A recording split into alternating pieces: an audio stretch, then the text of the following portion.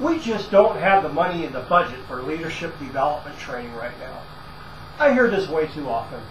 Yes, leadership training is my business, so I have a vested interest. But this isn't an ad for services. It's a plea to help your supervisors and managers become better leaders.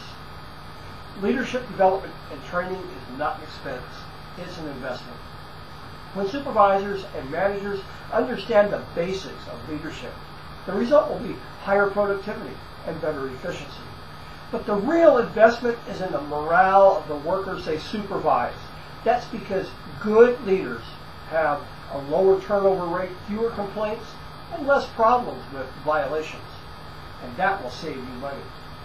Simply put, supervisors and managers who understand the fundamentals of leadership will reduce expenses and make more money for the company. But supervisors and managers who don't understand the fundamentals of leadership will cost more and make less. And that's why providing them with leadership training is a really good investment.